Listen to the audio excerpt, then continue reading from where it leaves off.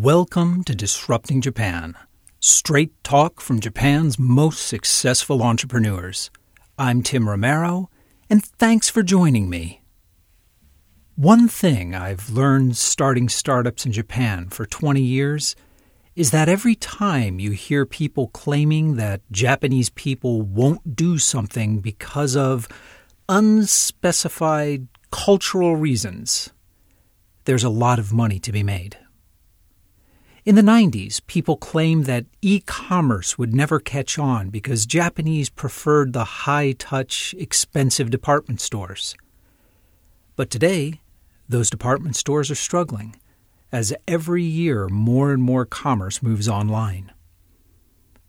10 years later, people were saying that online auctions would never work because Japanese people would simply not buy used goods for cultural reasons. They were wrong, of course. And today Yahoo Auctions and Mercari and dozens of others are thriving. When a behavior is widely described as a result of cultural reasons, it usually means that the behavior doesn't really make sense, and we can't explain it. And man, that is the perfect area to start looking for business opportunities. If you can discover the real reason for this behavior, and it's usually a rational economic reason. If you can discover the real reason for this behavior and fix it, you can make a fortune. You might have heard that Japan is a cash-based society for cultural reasons, but we are already starting to see the cracks in that falsehood forming. Today I'd like to introduce you to Lu Dong, the founder and CEO of Japan Foodie, a restaurant discovery app, and yeah, there are a lot of those. But this one is special. Well, not so much the app, but the business model. And the perfectly rational way in which Japan's cash-based culture will migrate to electronic payments. And it's already working. In our conversation, Lu also provides some great advice for building multi-sided marketplaces, and he tells some pretty interesting stories about tourism, fundraising, and women's lingerie. But you know, Lu tells that story much better than I can. So let's get right to the interview. So I'm sitting here with Lu Dong, the founder of Japan Foodie and several other companies. So thanks for joining us. Thank you. You know, actually recently we've been focusing on sort of serial entrepreneurs in Japan. But before we talk about your other companies, let's talk about Japan Foodie. So I started Japan Foodie in 2015. What is Japan Foodie? It's basically a lot of friends from China, from the US, from all around the world come to Japan, to Tokyo. So whenever they know I'm in Tokyo, they always ask me, Lu, hey, I'm in Tokyo next week and next month. Where should I go eat, right? So they never ask me where should I go shopping, where should I go sightseeing, but all of them ask where should I go eat. A lot of times I book restaurants for them, I give them instructions, and a lot of times I also go to those restaurants with them to help them order. Yeah. So is the site really, is it more focused on restaurant discovery? Is it more focused on Japanese cuisine in general? What's, in a nutshell, what are we? In a nutshell, okay. So basically help tourists discover and book and pay. That solves the three main pain points in terms of foreign tourists in Japan. They can't find restaurants, they can't communicate in terms of booking and in-store, in-restaurant ordering, and finally they can't pay because 82% of the retail in Japan is done by cash. The payment pain point in particular is interesting because not only is so much cash, even the payment methods that aren't cash tend to be Japan only. They're like Suica or the Rakuten Pay, or they're something that foreign visitors don't have access to.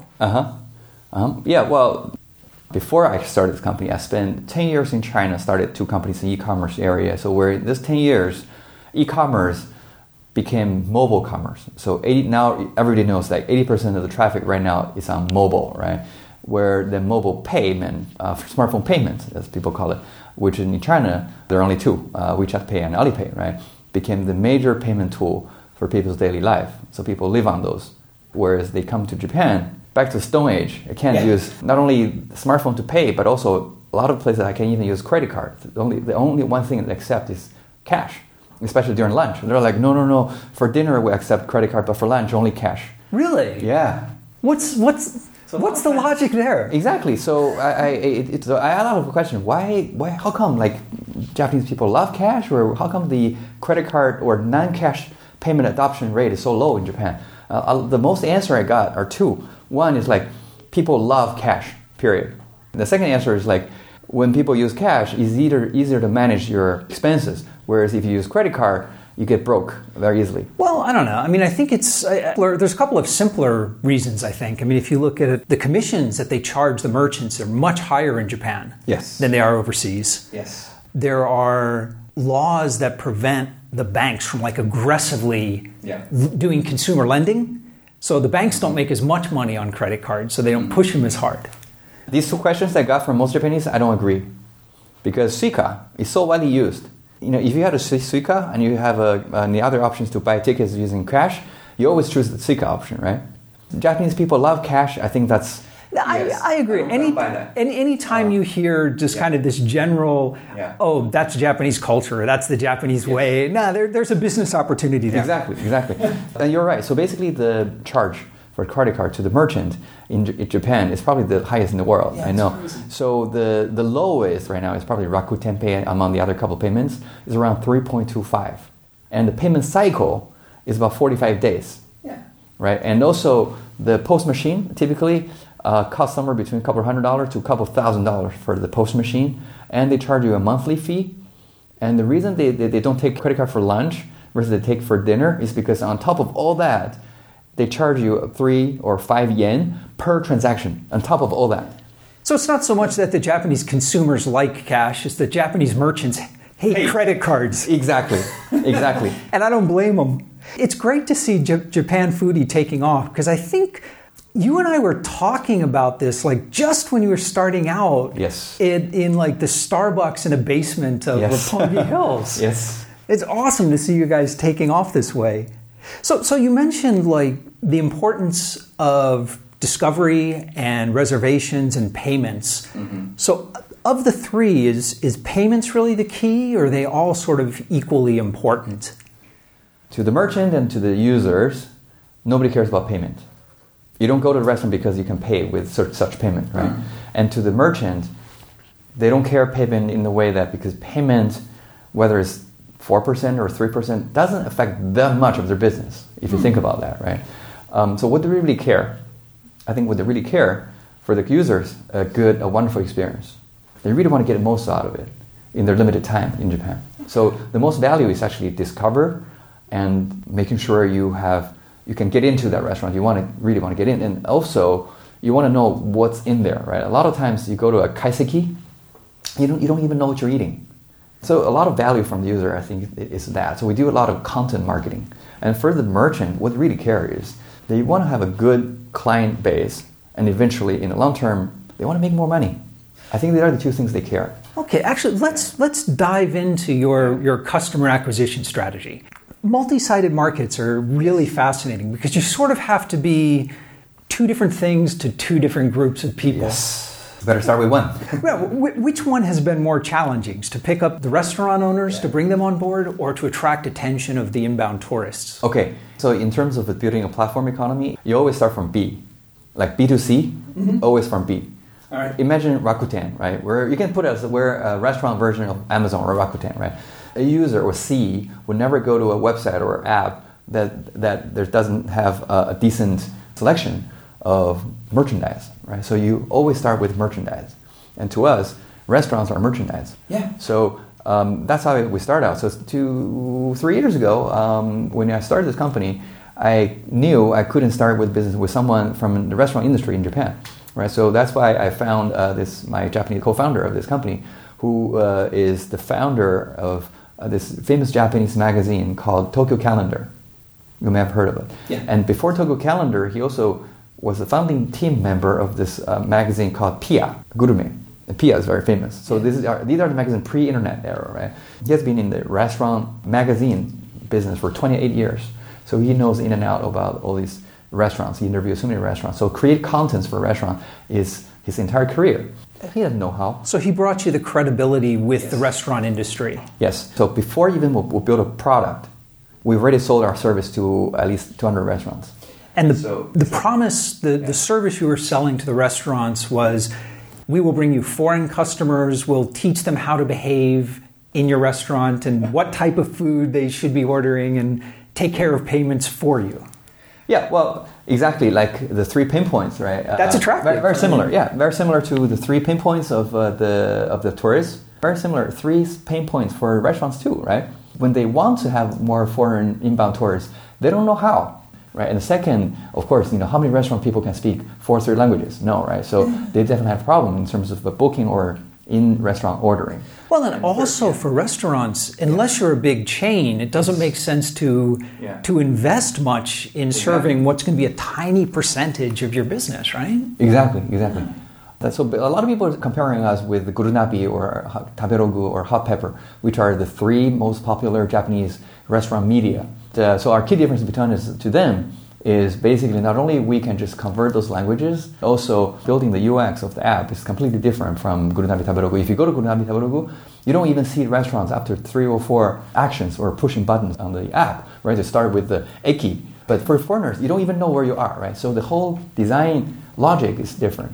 That's a fascinating observation that I'd never really noticed until you just mentioned it now. Yeah. But you're absolutely right. Every foreign food-focused application I've seen has the food in front of you from the moment you arrive. Exactly.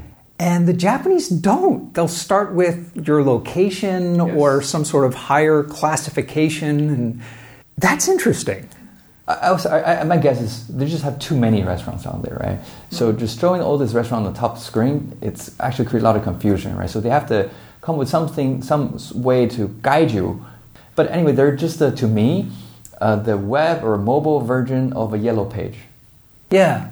That's basically very much so. That's a good metaphor. On the other side, we are what I call a service e-commerce platforms. Amazon or Rakuten. So the key difference is, when I put it, is like you see a product that you really want to buy on Amazon, such a button called buy. That's the key difference between media and e-commerce. You can see a lot of information, okay, fine, that's media. But you can do nothing about it, furthermore. Versus on e-commerce platform, you can actually buy it. It's just that simple. So is your business model a reservation fee? Is it a percentage of what they charge using your payment platform, a combination of the two? Yes. So listing is free and it's performance-based? Yes, right now. But as we have more and more restaurants on our app, of course, there will be restaurants that want to pay a fixed advertising fees to be on top. Like Rakuten or Taobao, typically, if you look at their financials, most of the income is actually advertising. Mm-hmm. It's actually larger than their e-commerce platform fee. In reality, Taobao or Rakuten, they're an advertising company rather than an e-commerce company. Even Amazon is moving that way these days. Really? Advertising is one of their fastest growing revenue streams. Exactly, because it's always easier to charge marketing dollars than go through platform fee by each transaction. Yeah. Okay, let's shift over to the customer side. Okay. How do you target foreigners who want to come to Japan before they're here? How do you reach them? First of all, if you're Chinese, you want to go to Japan, how many websites or apps out there are actually doing what we do? Basically, help you discover the restaurants and book a restaurant beforehand and actually pay for the reservation beforehand and maybe also pay an order in the restaurant. Basically, that's what I'm talking about. There's no one even doing it. 3 years from now. But I guess like mind share wise, there's companies like TripAdvisor and nobody does restaurant booking in Japan. So Yelp and TripAdvisor does some of the restaurant booking in North America, in the United States. So what's so important about payment? Basically, by prepay for the restaurants, especially in Japan, it's like you only have 8 tables. There's 8 seats, right? One big table, 8 seats at the counter.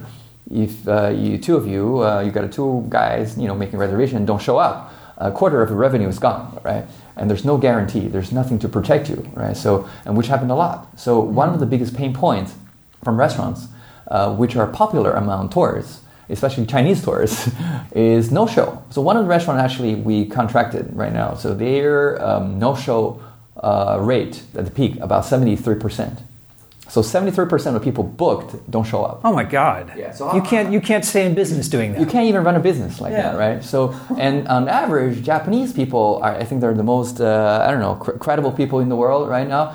Their no-show rate is about 1%. Mm-hmm. So 1% versus 75%, you can't even... Well, there are a lot of reasons why they don't show up. It's not completely their fault. A lot of times they just can't find the restaurant, right? Or a lot of times the Chinese behavior is just they just book a whole bunch of restaurants, they end up just going one. Right. It's a different culture. So there are a lot of cultural issues with that. So basically what we're trying to do is we try to eliminate the no-show problem for the restaurant so that we protect the restaurant on one side and also so that we help communicate for the tourists at the same time.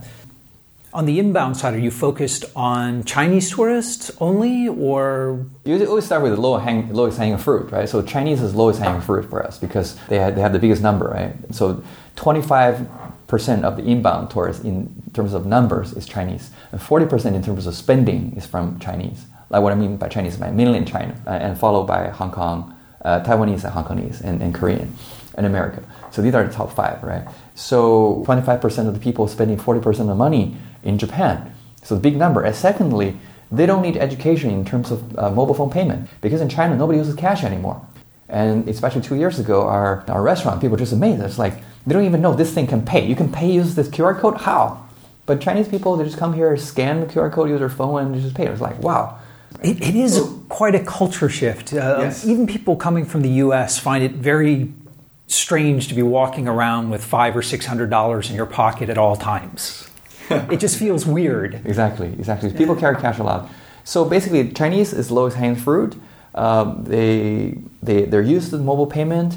They want to spend a lot of money in Japan, especially on food. Chinese people love food. I mean, all people love food, but Chinese, actually, there's a very interesting questionnaire done by JNTO, the Japan Tourism Bureau, at the airport. They ask for tourists from a different country, what's your budget per meal? And then the people who have the highest budget is from China, $150 per person. Really? Yeah, we want to eat really good. And guess who's the cheapest? American. Really? Yeah, their budget is about $50. Oh man, yeah, that's a waste. If you're, I mean, but I mean, if you've got to conserve money somewhere and you're coming to Japan, now splurge on the food. It's just so good. You can never go wrong, right? Yeah. So the first 2 years, it's almost entirely focused on the Chinese market, right? Yeah. So what's the next step? You guys recently raised about $9 million. What is that going to be used for? Is that going to be going into other inbound markets? Is it going to be going in new directions with the technology? What's next? Yeah, definitely technology first. We think, first of all, we're a technology company. And secondly, we think we are a marketing company. So basically what we do is we're going to continue build our multi-payment tool. For example, right now, most of the smartphone payments are not integrated with the POS machine. Right? So the next step is we want to be integrated with the POS machine, most major POS machine in Japan. And also we want to make our payment tool available for other apps. So basically by releasing our SDK, any app that want to have a payment function, just like Stripe. So it's like a lot of the technology development is like in the next 6 to 12 months, all around B2B side of that.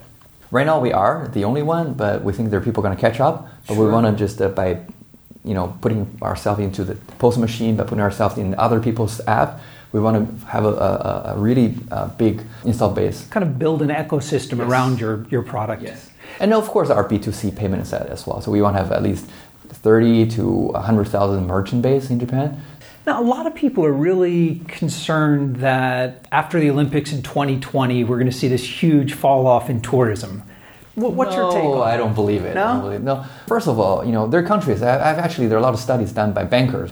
Personally, I was in Beijing during the Beijing Olympics. After the Beijing Olympic game, we saw a huge increase in terms of tourists coming to China or Beijing. I'm a big believer in post-Tokyo Olympic, there's going to be a huge increase in growth instead of a decrease, because the reason is there are only so many number of tourists who can actually be here to see these games. It's a 2-week PR event. So you're broadcasting this Olympic to the whole world for the continuous 2 weeks, right? With Tokyo. So that'll just stay in people's minds for many years after the event. Well, at least 1 or 2 years, right? So people are like, wow, Tokyo, interesting. I almost forgot about Tokyo. Well, let's go to Japan. Let's go to Tokyo after the Olympic. Well, I think most sane people would not want to visit the city during the Olympics. Anyway. Exactly, because you know the hotel price is going to be 3x, and it's almost impossible to get a ticket. Why bother? Go to Japan in the other seasons, in the sakura season, right, or the red leaves, season, right, the koyo. And so that's from the market side, and from the Japanese government side. Basically, Japan's economy has been stagnant for the past 25 years. They lost 25 years, right? So there are not many levers they can pull to actually stimulate the economy. And one of the few is actually inbound tourism. I agree. It's an easy win for them. Exactly. So it's called short-term immigration, right? So they come here, drop the money, and go without leaving all the problem.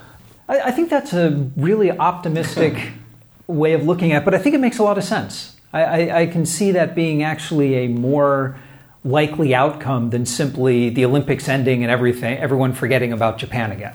It's a beautiful country. It has a lot of tourism resources worthy visiting, right? Listen, before we talk about Japan in general and entrepreneurship here, I want to back up a bit and talk about your experience running a lingerie startup in China. Okay. It's quite a story. So can you tell us a bit about Lemieux? Sure. So basically, 2004, if you remember, right, it's for e-commerce still pretty primitive. And my angle back in China was what kind of business model I can take from outside China, for example, from Silicon Valley or from Japan, and implement it in China. China has the most population in the world, and people become richer. And my conclusion is e-commerce. With that theme, I started two companies. One is selling men's shirts online, and the other is called Lemieux. It's basically a women's lingerie brand online. So basically, I was the first to actually sell women's lingerie online in China. What led you to that niche? Was there a particular company that inspired you in the U.S., or was there? Did it just say like definitely? Yes. Right. So the first question is, even if I fail after a couple of years, 2-3 years, I still wouldn't regret. So basically, I always should do my passion. I was actually pretty passionate about fashion. As a matter of fact, actually, I did fashion design for 2 years before I came to Japan. Okay, so this was not a new industry for you. You understood the basics of the industry going into it. It's mostly from my heart. But I love shopping. I love fashion. Actually, I can make a jacket by myself. Really? Yes. So I learned tailoring. So it's my hobby. It's my passion. I really love fashion. Right? You always start with a passion. And the second problem is, how can I create a successful business model out of fashion industry, right? Researching in the US, in the world, about the successful apparel business models. And a couple of companies pop up. The company caught most of my attention was Victoria's Secret. Well, who didn't know about them, right? Yeah. So basically, women have to wear lingerie, right? And what Victoria's Secret did difference from traditional lingerie manufacturers, it's a marketing company, it's a brand. All about marketing effort, right? So it's like, okay, basically take the Victoria's Secret business model. It's a lingerie company plus a marketing spin and online-offline play. Even before the internet era, Victoria's Secret was doing mail order business. So what I call it is multi-channel retail plus a marketing branding play. It took off. You did quite well with that early on. Yes. I think all the theories, all the strategy worked. I think China was ready back then, right? Well, it sounds like Lemieux kind of became a victim of its own success, because you definitely struck a nerve. It was successful. You had 300 plus people working for you. Yes. At one point, you had shops. Yes. What happened? What happened was, so the first 3 years was a rally, right? So from 0 to 300 employees in 3 years, and to 3 million customers, everything. And actually the second year and into the business, 2009, our advertising fee over the internet, we ranked number 2 in terms of advertising spending in China. So we just carpet bombed the internet. You were the second largest ad buyer in China? Yes. Wow. Yeah. So that's a lot of ads. Yeah. The reason for that is Lehman shock. So after Lehman shock, everybody stopped spending on internet and had a cash. So it's like, okay, this is the time to bomb, right? So boom. So when everybody stopped spending on marketing, we were the only few guys, on the market spending money on internet. And the internet marketing advertising fee was dirt cheap. Mm-hmm. And so our customer acquisition cost was really, really cheap. So in 2008, 2009, we actually accumulated a lot of users with all this cheap advertising. The lesson I learned in the good 3 years is last man standing, right? When nobody has money, you're the only one who has money, last man standing on the market, you're going to win. And so then basically we peaked in 2011. And then from there, it was downhill. The reason was very simple. Our business model was entirely built around the Silicon Valley model, which is the J curve, right? So we didn't focus on building profits, but we were building GMV, or market share, to basically try to grab as much as market as possible, just like the Amazon model, right? Mm-hmm. Amazon didn't make profit in the first 8 years. So we're like, we don't need to make profits. We just need to expand, right? So we raise money, pour all that money into marketing, expand market, grow our revenue, grow our GMV, and use that to boost up our valuation, and raise another round, and use that money to pump into the market again. So that's basically the game we're playing, not only us, but everybody. But that game stops when there's no money from the VCs, right?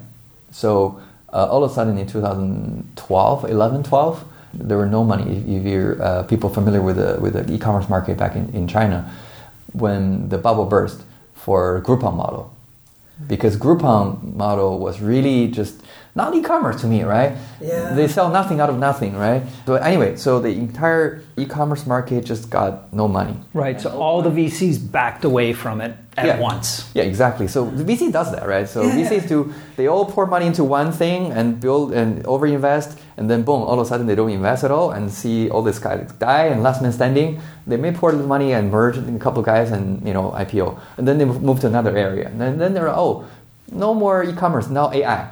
Or mobile. So and we'll get back to e-commerce in 3 or 4 years. Exactly. So so you were stuck. You had to either pivot to profitability very suddenly, yes, or to sell the company to someone bigger. Yes, exactly. And most of the company died. So the entire e-commerce industry was just basically wiped out. At the peak, about 300 companies copying Groupon's model in China got funded. That's so crazy, isn't it? Basically, they're throwing VCs money around and compete with each other. And all of a sudden, when there's no money, there are about only 3 companies left on the market. And they got bought by Baidu, by big guys, and they acquired. Looking back at it, is there something you would have done differently? Or do you think you kind of played the game the right way and just the timing was off? I would say I would play it differently by selecting different investors or grow less aggressively. So basically what I learned was VCs, all they need is a curve. They don't care what you sell. They want you to be the next Facebook, the next Instagram, the next YouTube, whatever, right? But these companies are very light in a way. They don't have to produce bras. They don't have inventory. They don't have warehouses. They don't have to ship product all over the place, right? So these type of internet companies or mobile companies, they can create a J curve in a relatively short period of time. And versus we sell bras, no difference in other bra makers, but we sell most of bras online versus offline. So do you think, because I think a lot of founders are wondering about this constantly, but looking back, do you think it would have been better if you would have had more strategic investors, maybe money from companies that were in textiles or were something? Yeah, so basically investors who have longer investment horizon, they don't ask you to go IPO in 3 years. And also we don't accelerate that fast. 3 years is pretty aggressive. Well, back then, they're like, every company is growing. They're growing 10x per year. Yeah. 10x.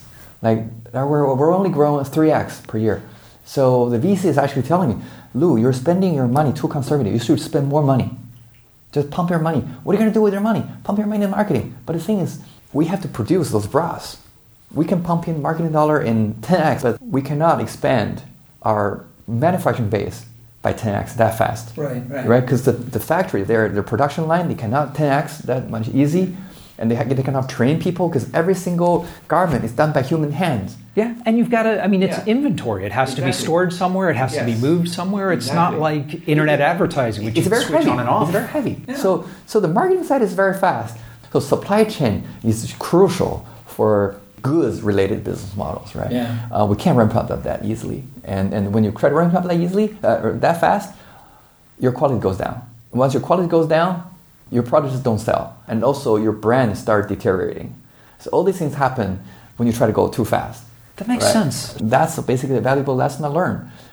So basically the last 3 years what we're trying to do was focus on the quality, focus on our brand, try to be conservative. Of course, we let go 2/3 of our people. We cut marketing dollar to zero, but we still have to survive. So basically we switched to survival mode and broke even. So I played high growth strategy before, I played survival and profit strategy before. So all that, was part of my experience. Very, very painful, though. No, but an important one. Yes. Coming back to Japan, why Japan? You had connections in China, you had sources of funding and customers both in the US and China. Why Japan? Biggest reason, family reason. My wife is Japanese. Well, to be more proper, she's a quarter Japanese, but born and raised in Japan. And she got pregnant in Beijing because Beijing was very hard to live. Yeah. In terms of air pollution, in terms of food pollution, the water contains too much calcium and magnesium, like about 200 to 300 times more than Tokyo. Yeah, stones. Yeah, I could imagine it'd be kind of a scary place to be raising little kids. Exactly, and so we're like, it's a fantastic place. It's like Wild Wild West, right? You have a lot of opportunities, but for raising kids, it's too wild. So I always I tell myself to go out of comfort zone, but the moment I had a baby, I'm like, okay, let's go into the comfort zone. So I want my family to be in the comfort zone while I can still challenge myself to be out of comfort zone. So that's not easy. Where I see Japan is a perfect place for me to do both. That's interesting, and I think a lot of older entrepreneurs, myself included, feel exactly the same way. When I was single, I really didn't need much money at all. I didn't spend money. But when you have a family, suddenly all that changes. Yes. Well, family, especially when you have kids, right? Your life just all of a sudden changed. A lot of responsibility. So basically, moving back to Japan is the safest choice for us. Lower cost in terms of raising a baby, very safe, very a wonderful place to live. Healthy, yeah. And my wife is easy, right? And healthcare is very professional, clean. All the basic stuff, right? I think Japan really is that interesting blend of stability and innovation. Yes. You really can have both. Yes. A lot of people don't know about that. So I think that's the best kept secret, right? I think so. Well, the Japanese government's doing its best to tell the world. Exactly. But I think it's amazing. It is. Now, Japan Foodie, you guys have participated in a number of the accelerator programs here in Tokyo. Yes. Has that been beneficial? Is that something you'd recommend to other startups? Definitely. Like you said, not only the government, but also the big companies, they try to innovate, they try to change. Accelerator programs are designed for that, so for big companies to collaborate with startups. Yeah. Well, I guess we should explain to those that are in the U.S. Yes. Japanese-style accelerators tend to be very different from the U.S. I don't know the ones in the U.S. Oh, okay. Yeah, I only know the ones here. In the U.S., it tends to be financial support, a lot of mentoring. Oh. And they try to grow these startups and then kick them out of the nest. Okay. But in Japan, most accelerators are industry specific. It's closer to open innovation programs. Yes. I'll give you an example for JR. So we partnered with JR East, the largest railway company in Japan, right? So they're so we have our railway business, we have our hotel business, we have a food and beverage business. We're actually the biggest bento company in Japan, where they sell more equipment than anybody else. They have a lot of hotels. They have, all this kind of stuff. So here's our resources. And it's your role to come up with the innovative business models or projects to leverage our resources and make it more usable or make a different tweak.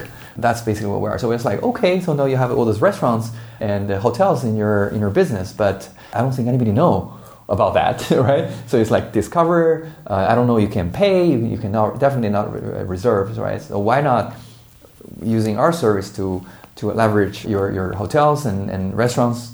The main advantage of the accelerators was just you had access to a really large customer base. They use us to access to promote themselves to the Chinese. And we leverage their restaurants to actually expand into our merchant base. It's a win-win.